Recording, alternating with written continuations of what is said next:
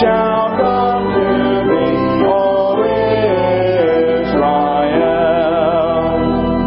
Oh, come, desire of nations bind, all peoples in one heart and mind. Bid envy, strife, and quarrel cease. Fill the whole world with heaven's peace. Rejoice, rejoice, Emmanuel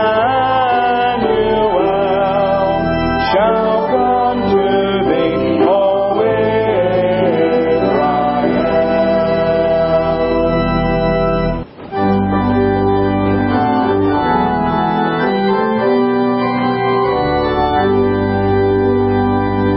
Infant holy, infant lowly, for his fed a cattle song. Oxen lowing, little knowing, Christ the babe is Lord of all. Angels winging, praises singing, Noel's ringing, tidings bringing, Christ the babe is Lord of all.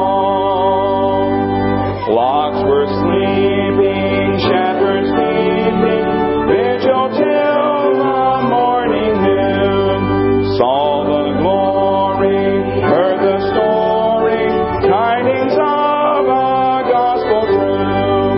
Thus rejoicing, free from sorrow, praises voicing, greet the morrow, Christ the babe was. Do that first verse one more time.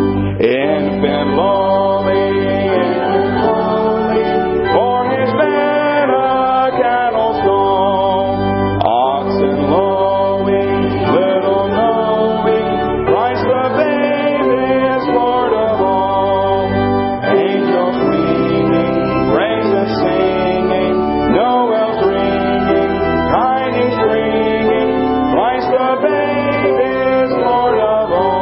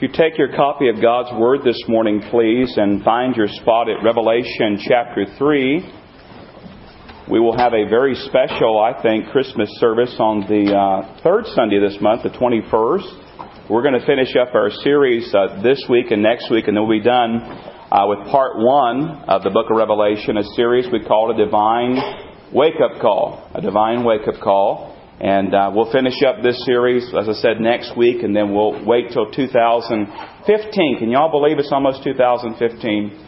And we will jump back into part 2 of that series. But today we're going to be looking at Revelation chapter 3, verses 7 through 13 in just a moment. As you're finding that, consider this question with me. What is it that determines our impact upon time and eternity? What is it that determines our impact upon time and eternity? I'd imagine the majority of those here today, they really want their life to impact and their life to count for time and eternity. You want to make a difference. You want to be a positive influence. You want to leave behind a godly legacy. You want your life to count, not just now, but for all eternity. As I was studying this theme and studying Revelation chapter 3 and looking at this church, I ran across something that Stephen Lawson said that I thought was quite telling. Notice what he says with me, if you would, please. Stephen Lawson says, the size of our God will determine the impact of our lives. The size of our God will determine the impact of our lives. In other words, if we have a little God, we're probably going to have little impact. If God is big to us, we're probably going to have a big impact. Now, don't misunderstand. I'm not talking about worldly success. I'm not talking about fame or fortune or even notoriety. What I'm talking about today is true, lasting, eternal impact. And so the question for all of us here today is this: how big is our God? That's a question we need to ask personally. You need to ask yourself, how big is God to me? How big is my God? We need to ask it personally, but we also need to ask it corporately as a church, as a body of believers. Do we really believe that God is who He says He is? That He can do what He says He can do and what He's done in times past? Do we really believe that He is all-powerful and all-knowing and all-present, holy, just, merciful, compassionate, transcendent, loving, wonderful, almighty, majestic, the Creator, the sustainer of life? We could go on and on and on. Now, we say we believe that, and we say we believe that and much more. We sing about His greatness. We talk about His greatness. We teach and preach about His greatness.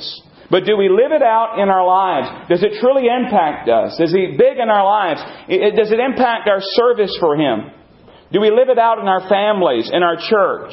Is God big or is God little to us?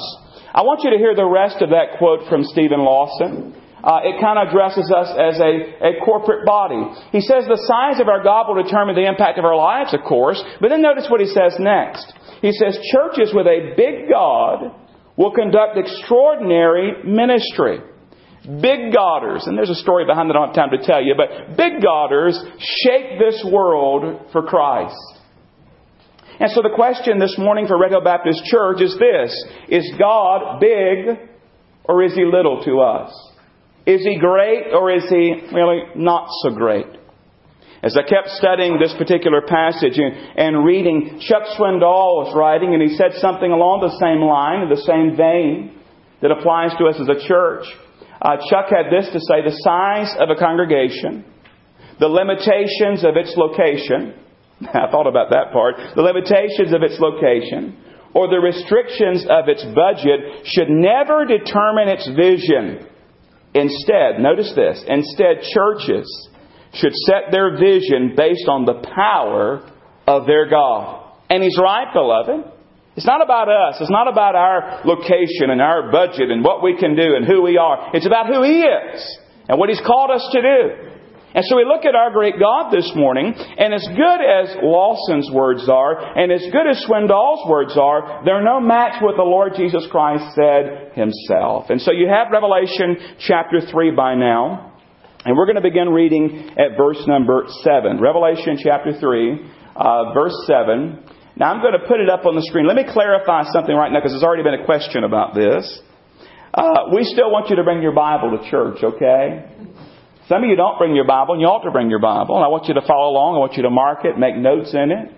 You can even be like people I pastored before, I won't name their names, who would write down when I preached a certain passage, and then I'd preach from that passage, and they'd, "Preacher, you preached that one before, didn't you?" No, well, might have been a different message. But I am going to project, and I give you a lot of cross-references. And a lot of times I will say, jot this reference down and I'll read it to you. This way, a lot of those I can let you see them. We can read them together and you can still get the reference down. But everybody see that all right? Is it big enough? Somebody thank me for big print. I want us to do this today because we have many different translations among us.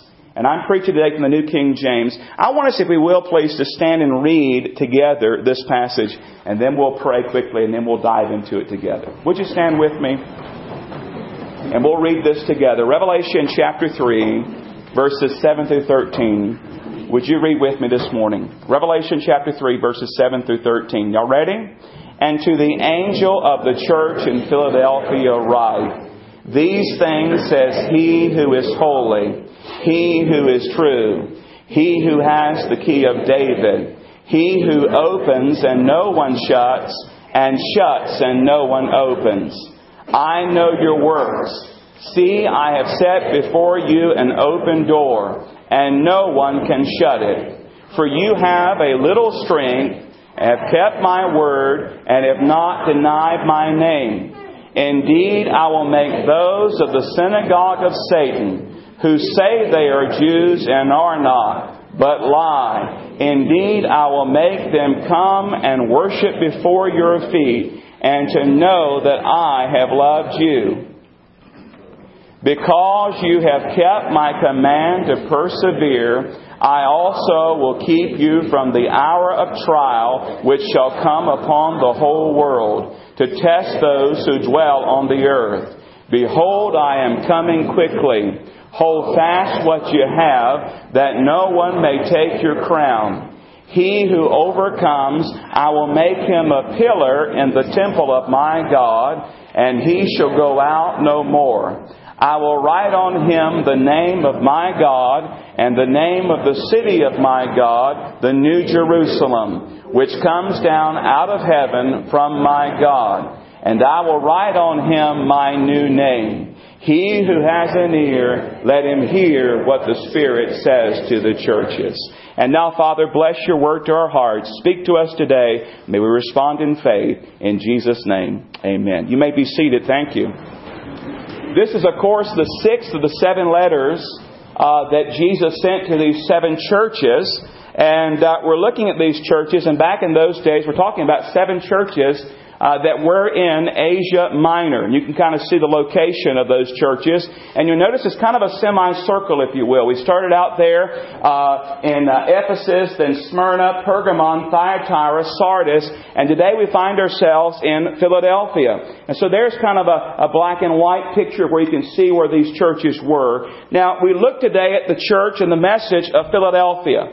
And of course, you know we're not talking about Pennsylvania. I hope you know that. We're not talking about where you can go and get a great cheese steak and then go watch the Phillies get beat by the Atlanta Braves. We're not talking about that place. Had to throw that out because my wife grew up as a Phillies fan. I grew up as an Atlanta Braves fan. And now our whole family are Baltimore Orioles fans. But anyway, not Philadelphia, Pennsylvania. Back in that day, this was the church of Philadelphia in what was then Asia Minor. And I'll show you a map of what it looked like back then. And you'll notice kind of in the center, if you can see that, in the very center, almost the center of the slide there, you'll find the church at Philadelphia. And that's what it looked like back in that day. Now, here's what it looks like today according to Google. And you know if it's from Google, it's got to be perfectly right, correct? And so there it is today. You see Turkey and you see that little mark. There's where you find the spot of where the church in Philadelphia would have been located if you were to travel there. Have you ever been over in that area? I'm curious. All right? So you don't know if what I'm showing you is true or not on these next slides. But anyway, these were given to me in a master's class when I was doing my master's degree. Here are some photographs from that area. There's the Acropolis in that area. And you can kind of get a feel of what that's like. So we can travel there not only in Scripture, but also seeing photographs. As we continue going there, there's a view to the south from the Acropolis. I think it's a pretty place as you see the mountains there in the background. And then as we continue journeying there, there's a column from what was the Philadelphia Church of St. John.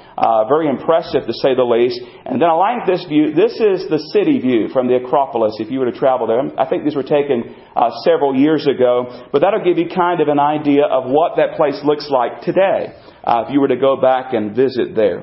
Now, as we've studied these churches together, I told you that the application has been threefold. First of all, there's truth, and there's a message for that literal church that was there. These were literal churches in that place, in that time, as John received this revelation and sent these messages from Jesus Christ to them. So there's truth for them. And then secondly, there's truth for the churches that exist today, including our church, Red Hill Baptist Church. You know, I said early on in this series, we're going to take these churches that we're studying and we're going to hold Red Hill Baptist Church up beside them. And we're going to see what God has for us and what God is saying to us. And then thirdly, of course, there's truth for us as individual Christians and our walk with the Lord Jesus Christ. Now, you probably noticed as we read it together that Jesus had no words of condemnation for them. Did you notice that? You know, other churches, He had words of condemnation, but He had none for them. In fact, He had words of commendation, things He commended. The scholars tell me this was probably the youngest of the 7 churches, and it was probably the smallest of the 7 churches. And yet it's interesting, the Lord Jesus Christ, He has no words of condemnation. Instead, He had words of commendation and words of counsel for them. Now, though He did not give any strong words of condemnation, we know that it was not a perfect church. How do we know that? Well, because there are no perfect churches. And by the way, if you ever find a perfect church, don't you dare join it. You'll mess it up. And they better not call me as their pastor because I'll mess it up. Churches are not perfect. Why? Because they're made up of people. And people are not perfect. And even redeemed people, children of the King, those on their way to heaven, those that are sons and daughters of God, they get messy at times. And if you're new here, I'll go ahead and burst your bubble. You think, wow, look at this church. We're messy at times. And it's just the reality of it. But the Lord still loves us, and we love one another, and we work through those messes together. But we find commendation and counsel, and Jesus looks at this church at Philadelphia, this smaller church, and He says to them several things. We'll summarize it this way. First of all, He says to them, I know you. I know you. If you look there at verses 7 and 8, and this thing's fighting with me today. It worked perfectly last night, but it's fighting with me today. Verses 7 and 8, look back at verse 7, and look at how the Lord Jesus Christ describes Himself. He says in Revelation chapter 3, verse 7, and to the angel, that is literally the messenger, we believe the pastor in Philadelphia, write, these things says He who is first of all holy. Jesus describes Himself as holy. That is, He is without sin. He is set apart. He is separate. He is holy.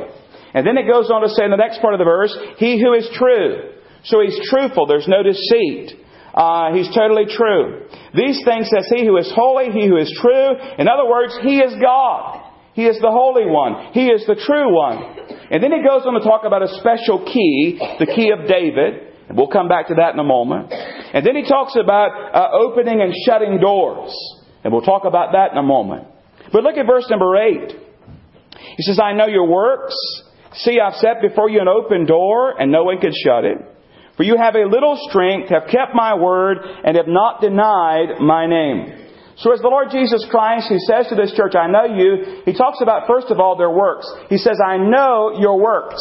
I know all about your works. And by the way, He said that to every one of the churches. And He knows their works because He's in the midst of the churches.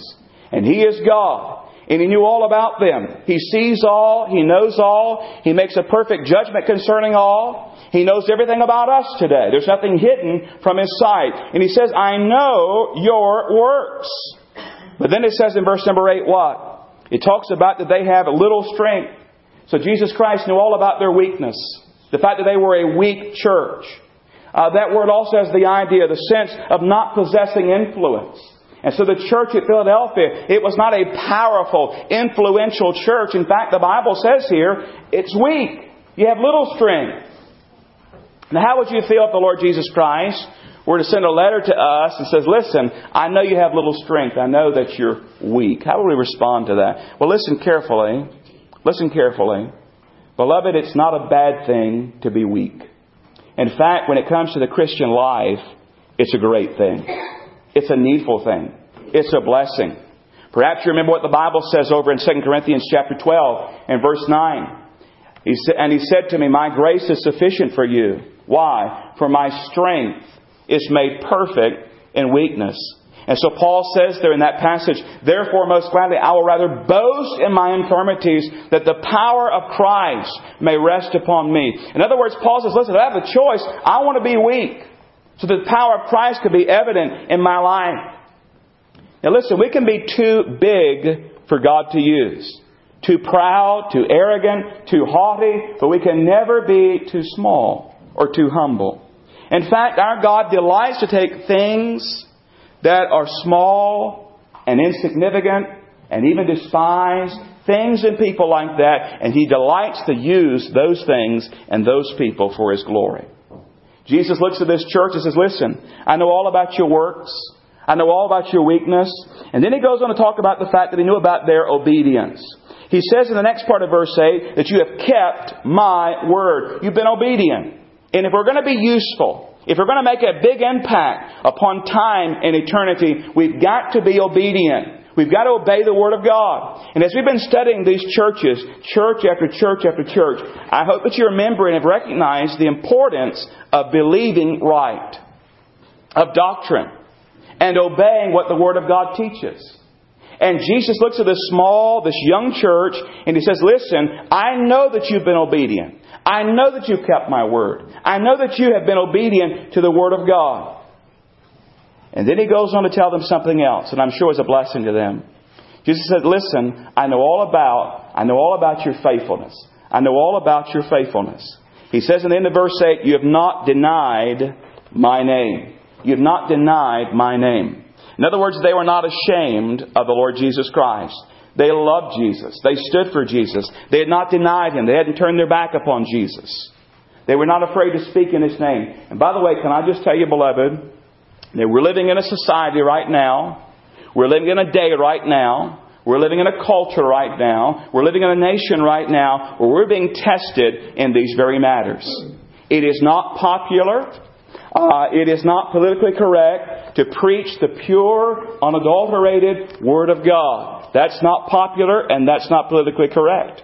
That's frowned upon. And that's even pushed against. It's not popular nor politically correct to proclaim the only way to heaven, the Lord Jesus Christ. To call sin what it is. Sin. To say that there are some things that God's Word says are off limits and they're wrong and they're sin and they're always wrong. But we must always preach the truth of the Word of God. And I believe we will do that if our God is big. If our God is who He says He is. And we believe He is who He says He is. Now we find here He talks about their works and their weakness and their obedience and their faithfulness. But we skipped a part there, didn't we? In verse number 7. Talking about this key that Jesus has. And then talking about opening and shutting doors. And Jesus made the statement there in verse number 7 that He has the key of David. The key of David. That's an interesting phrase, interesting thought. We read about the key of David back in Isaiah chapter 22. I'll share the verse with you in a moment, but let me set the stage. King Hezekiah is ruling. He's upon the throne. And King Hezekiah has a man by the name of Eliakim. And Eliakim was the royal treasurer. And as the royal treasurer, he had the key that allowed access to the royal treasury.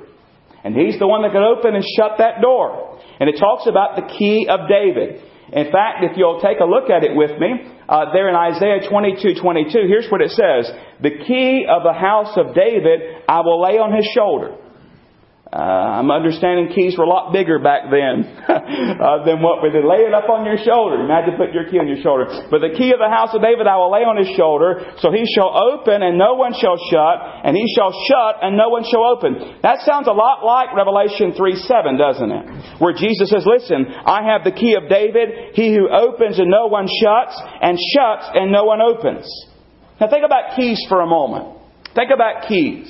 Several things are quite evident when it comes to talking about keys. First of all, if you think about a key, it represents authority. It represents authority.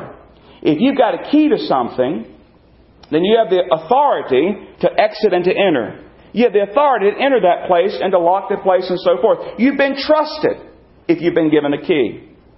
Before becoming your pastor, when I moved back to the Charlotte area, and I worked at Bible Broadcasting Network. When I went there to the headquarters, they gave me a key. Now, it wasn't a key like we think about a key around here. It was a plastic dooflinky. Do y'all know what a plastic dooflinky is? It was a plastic dooflinky to put on my ring. And I could take that plastic dooflinky and I put it up against a little box and it would unlock the door. And I'd been trusted with authority and I could doop and go right in. And I could leave and I could come and go as I wanted because I'd been given a key to that place. When I became your pastor and I left that place, I had to give the key back. And I don't have a key anymore. And now if I go, they have to let me in. And they probably give me a guest pass. I went back because I'm no longer employed by them. See, a key represents authority. And it says here that Jesus has the key of David. And I think that makes sense, don't you? Because Jesus is the one who's going to rule upon the throne of David for all eternity. And He says, I have the key. So it represents authority, but it also represents control. If you have a key, you can lock a door and you can unlock a door. And so you have a key. And so we might say, I want to give you a key to the storage room back here. I want to give you a key to the shed down there. I want to give you a key to the office. And so now you have control. You can go in there and lock that door or unlock that door. And we find this is where the illustration kind of breaks down because Jesus goes a step further. He says, listen, I can open and no one can shut. And I can shut and no one can open. You and I can lock a door today and somebody else can go break it down. They could tear up the lock. They could tear it down. But Jesus Christ has complete and total control, complete and total authority. And when He opens, He can keep it open permanently. And when He shuts, He can shut it permanently. A key represents authority. It represents control. And it also represents power. Power. Now, we're limited in this. Someone can break that door down, as I said, for a moment. But the fact of the matter is, Jesus Christ, He can keep things open and shut as He will. Do you see, beloved, just how big, how great our God is? He has total authority, total control, and total power. Jesus can shut, and no one can open and go against His will. Now, think about for a moment the keys that are on your key ring. You might have a house key. You might have a shop key. You might have a car key or two. You ever thought about what's on Jesus' key ring? That's an interesting thought. This is a blessing to me as I studied this out. Let me share with you just a couple of verses here. What's on Jesus' key ring? Notice it says in Revelation chapter 1, verse 18, I am He who lives and was dead, and behold, I'm alive forevermore. Amen. This is Jesus. Notice what He says next. And I have the keys of what? I have the keys of Hades and of death. And so on Jesus' key ring, He has the key of Hades, the key of hell, and the key of death. He's victorious. He's conquered death, hell, and the grave. He has the key to them. And then, of course, in our passage this morning, Revelation 3:7 says, I have the key of David. Hallelujah. What a Savior. And so we have this key of David. Then He talks about doors. I open a door, no one can shut. Shut a door, no one can open. But then verse 8, He says to Philadelphia, verse 8, I know your works. See, I've set before you an open door, and no one can shut it.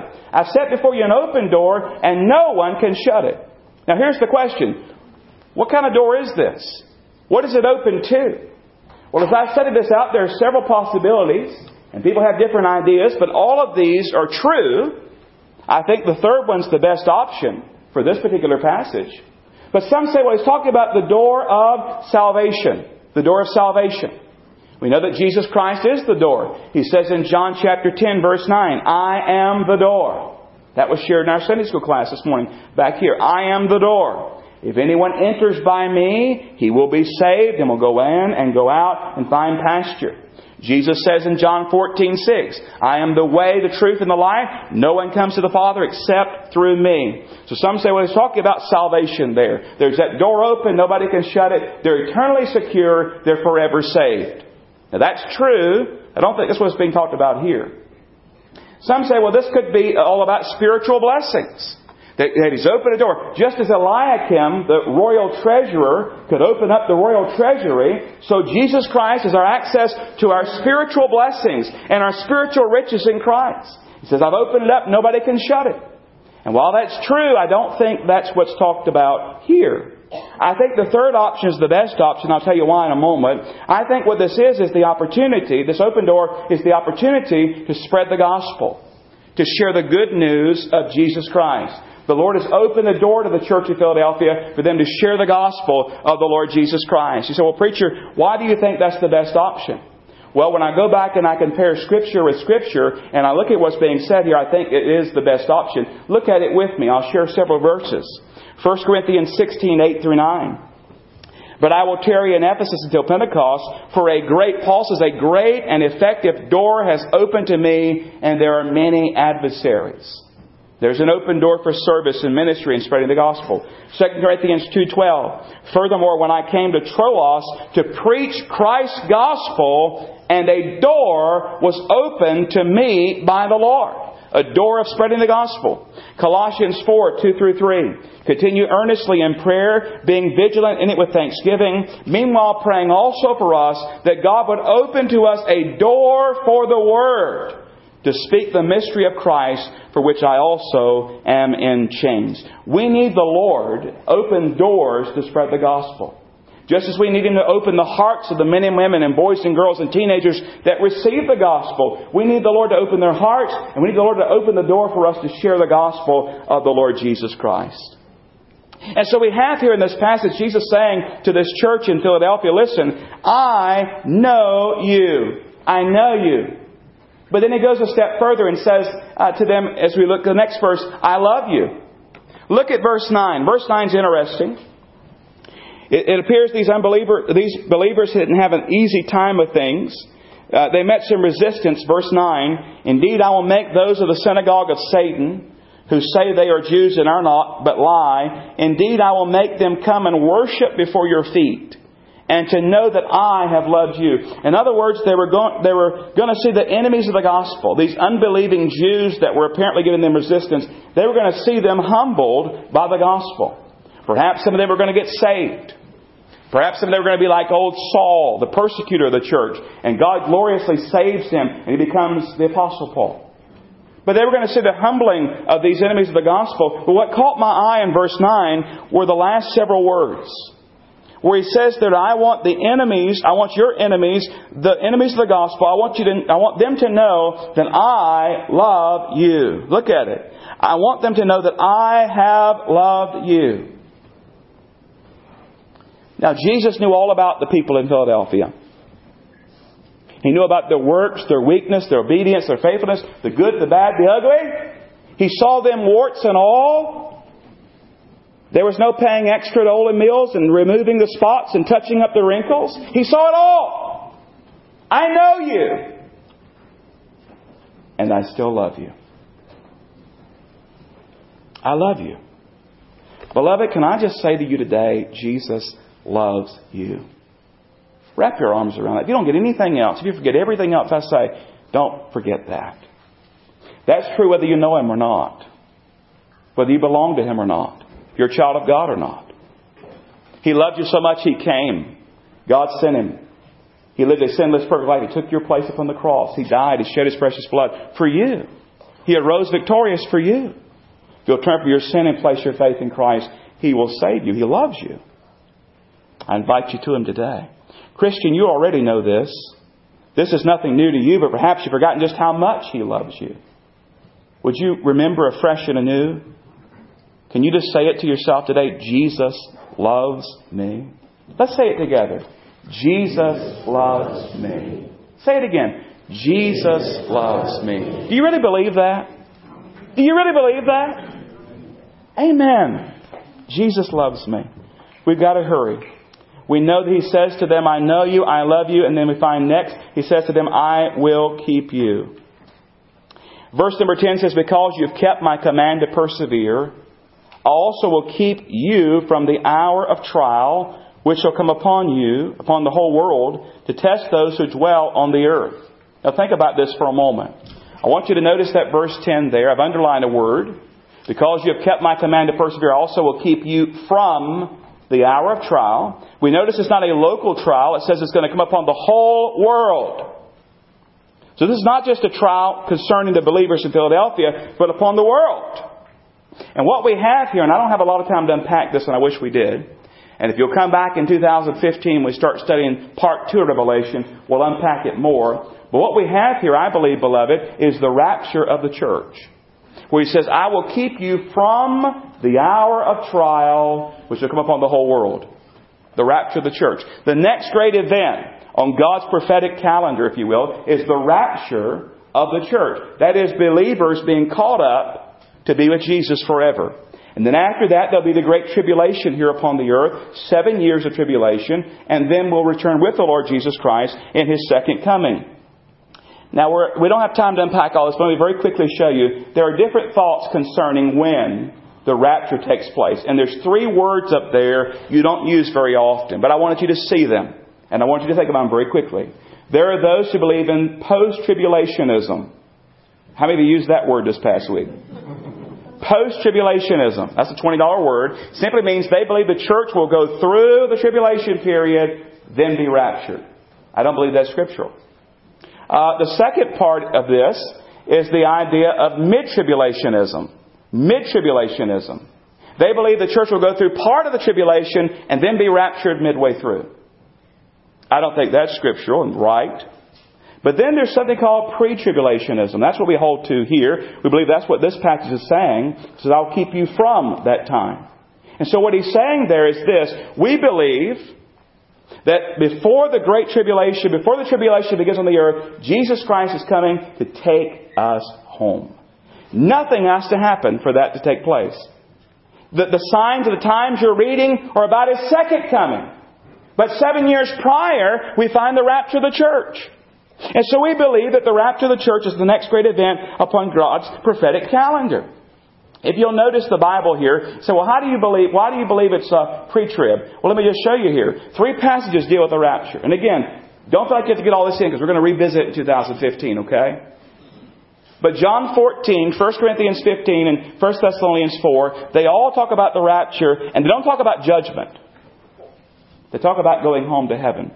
Talk about being taken up, being delivered. And so what we have here, beloved, I believe, is the rapture of the church. And the rapture of the church and the second coming are 2 different things. If you'll notice there, and don't, again, feel like you get all this down. Those of you who like to fill in blanks and notes, you're feeling a lot of pressure right now. Don't feel that pressure.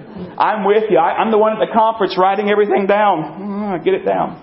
But just so you can see, there's a difference between the rapture and the second coming. There's a tribulation in between. And we're looking for the rapture of the church. And we believe that's what's going on here. And what's being talked about here when He says to them, listen, I am going to deliver you to keep you from the hour of trial. It's going to come over the whole earth. And verse 11, He says, behold, I am coming quickly. And we're looking for His coming again. So we see here the rapture of the church. And Jesus says to these Philadelphian believers, I will keep you from that time. I will keep you. But then He says finally this morning, as we look at their time together in verses 11 through 13, Jesus Christ says to them, I will bless you. I will bless you. Now, they'd already been blessed, but they're going to continue being blessed. Verse 11 talks about His coming. We believe that's the rapture. And then He also talks about rewards. Hold fast what you have, that no one may take your crown. We're going to be rewarded at the judgment seat of Christ. And He wants them not to lose these rewards because we can. And then He addresses the overcomers in the last part of this passage. And the overcomers, you remember, are not super Christians. They're not people who open up their shirt and there's a giant C because they've arrived with a cape behind them. An overcomer is a person who has believed on the Lord Jesus Christ. If you'll notice 1 John 5, 4 and 5. For whatever is born of God overcomes the world. And this is the victory that's overcome the world, our faith. Who is he? Who is she who overcomes the world? But he who believes that Jesus is the Son of God. So you're an overcomer today. And he says to these believers in Philadelphia, here's what I'm going to give you. And by the way, here's what he's going to give you as well as an overcomer. He mentions several things. First of all, he says, listen, I'm going to make you a pillar in the temple of my God. A pillar, you remember, holding up the building. It speaks of stability and security. It says you'll go out no more. You'll have stability and security as a pillar. He says that I'll write on him the name of my God. When you write your name on something, it shows ownership. And he says, listen, I'm going to write in the name of my God. And God is our owner and our Lord and our Master. And I'll write on you the name of my God. Then he says, I'm going to write on him the name of the city of God, the New Jerusalem coming down out of heaven. We'll talk more about that in 2015, God willing. But that reminds us of our citizenship. By the way, our home is not here. Your home is not in Wadesboro. It's not in Ansonville. It's not in Norwood. It's not wherever you're from. That's not your true home. Yes, I understand here upon the earth that's your home. But our true home as believers is where? It's in heaven with the Lord. He says, I'll write on you the name of the city, the New Jerusalem. And finally, I'll write on him, Jesus says, my new name. What's he mean by that? Well, I think that means it speaks of his full revelation. We'll get to see Jesus in all his glory. We'll get to see Jesus for who he is and as he is. We'll see Jesus face to face. And these are the promises he gave that young, small church. Meeting resistance, faithfully serving the Lord. He says, listen, I have all these blessings for you. I'm going to bless you. Why? Because of my grace and mercy and love. I know you. I love you. I will keep you. And I will bless you. Now here's the question as we close our time up this morning. Preacher Rodney, what do we do with all this? What does this mean to us as believers living here at the end of 2014? What does this mean to Red Hill Baptist Church? Well, look at Revelation 3:13. He who has an ear, let him hear what the Spirit says to the churches. So I ask you, have you heard this morning? Have you received it this morning? You say, well, yes, what do we do with it? Well, I think it's real simple. As I thought about that, how do I close this message? Well, I thought, here's what we need to do. We need to walk through the open door. Walk through the open door. And some here this morning, you need to walk through the door of salvation. You need to receive the Lord Jesus Christ as your Lord and Savior. Turn from your sin and place your faith in Him. And that's the door you need to go through, the door of salvation. And then there are those here today who say, listen, I'm saved. I know that. But maybe you need to walk through the door this morning of spiritual blessings. To understand who you are in Jesus Christ. To understand your identity in Christ. To understand what you have in Jesus Christ. You need to walk through those doors and receive the blessings that God has given to you in Christ. And then there are those of us, and all of us who are believers, we need to walk through that opportunity, that door of spreading the gospel of the Lord Jesus Christ, of sharing our faith with other people. We've been given the commission, the Great Commission, to go into all the world and share the gospel with those who have never heard and those who need the Lord Jesus Christ. Now, what do we do with all this? We walk through the door. Why? Because the size of our God will determine the impact of our lives. And so is our God truly this great?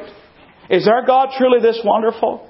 Is He truly the one who is holy and true, has the key of David, has all authority, all power, all control? Is He truly the one who knows us intimately and everything about us?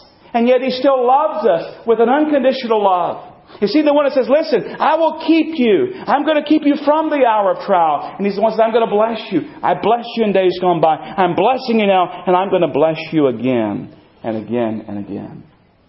Is that your God today? The closing question this morning is this. How big is your God? Is He great or not so great? Is He big or is He little? Is He God alone in your life? Be honest this morning. How big is your God? Let's pray. Father, it is with a grateful heart that we bow in Your holy presence. And I pray for those here today who need to walk through the door, the only way to heaven, the Lord Jesus Christ.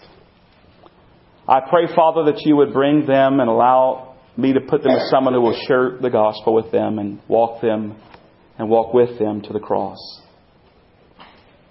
I pray for Christians today, Lord, who really are struggling and don't realize all they have in Christ Jesus, they'll walk through the door of spiritual blessing. And Lord, I pray that You would help us all to walk through the door of spreading the gospel to those who've never heard. I pray, Lord, that as we live our days out here, both personally and corporately as a church, that our God would be big. We would see You more and more, week by week, day by day, in Your splendor and Your glory.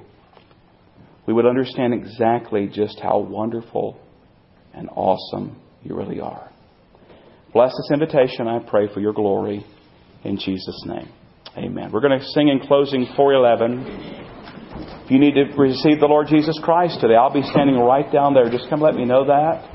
I'll place you with someone who will take a Bible and share Christ with you. If you want to come and pray this morning, maybe God has burdened your heart about seeking your spiritual riches in Him. Maybe you want to come today and pray. Maybe God has burdened your heart about sharing the gospel. You want to come and pray for somebody. Maybe someone in your family, someone you work with, someone at school. Pray for an open door that you can go through and share the gospel. Pray for an open heart. Consider that question as we sing 411. 'Tis so sweet to trust in Jesus. How big is your God? Would you respond to Him today? Let's stand and sing 411.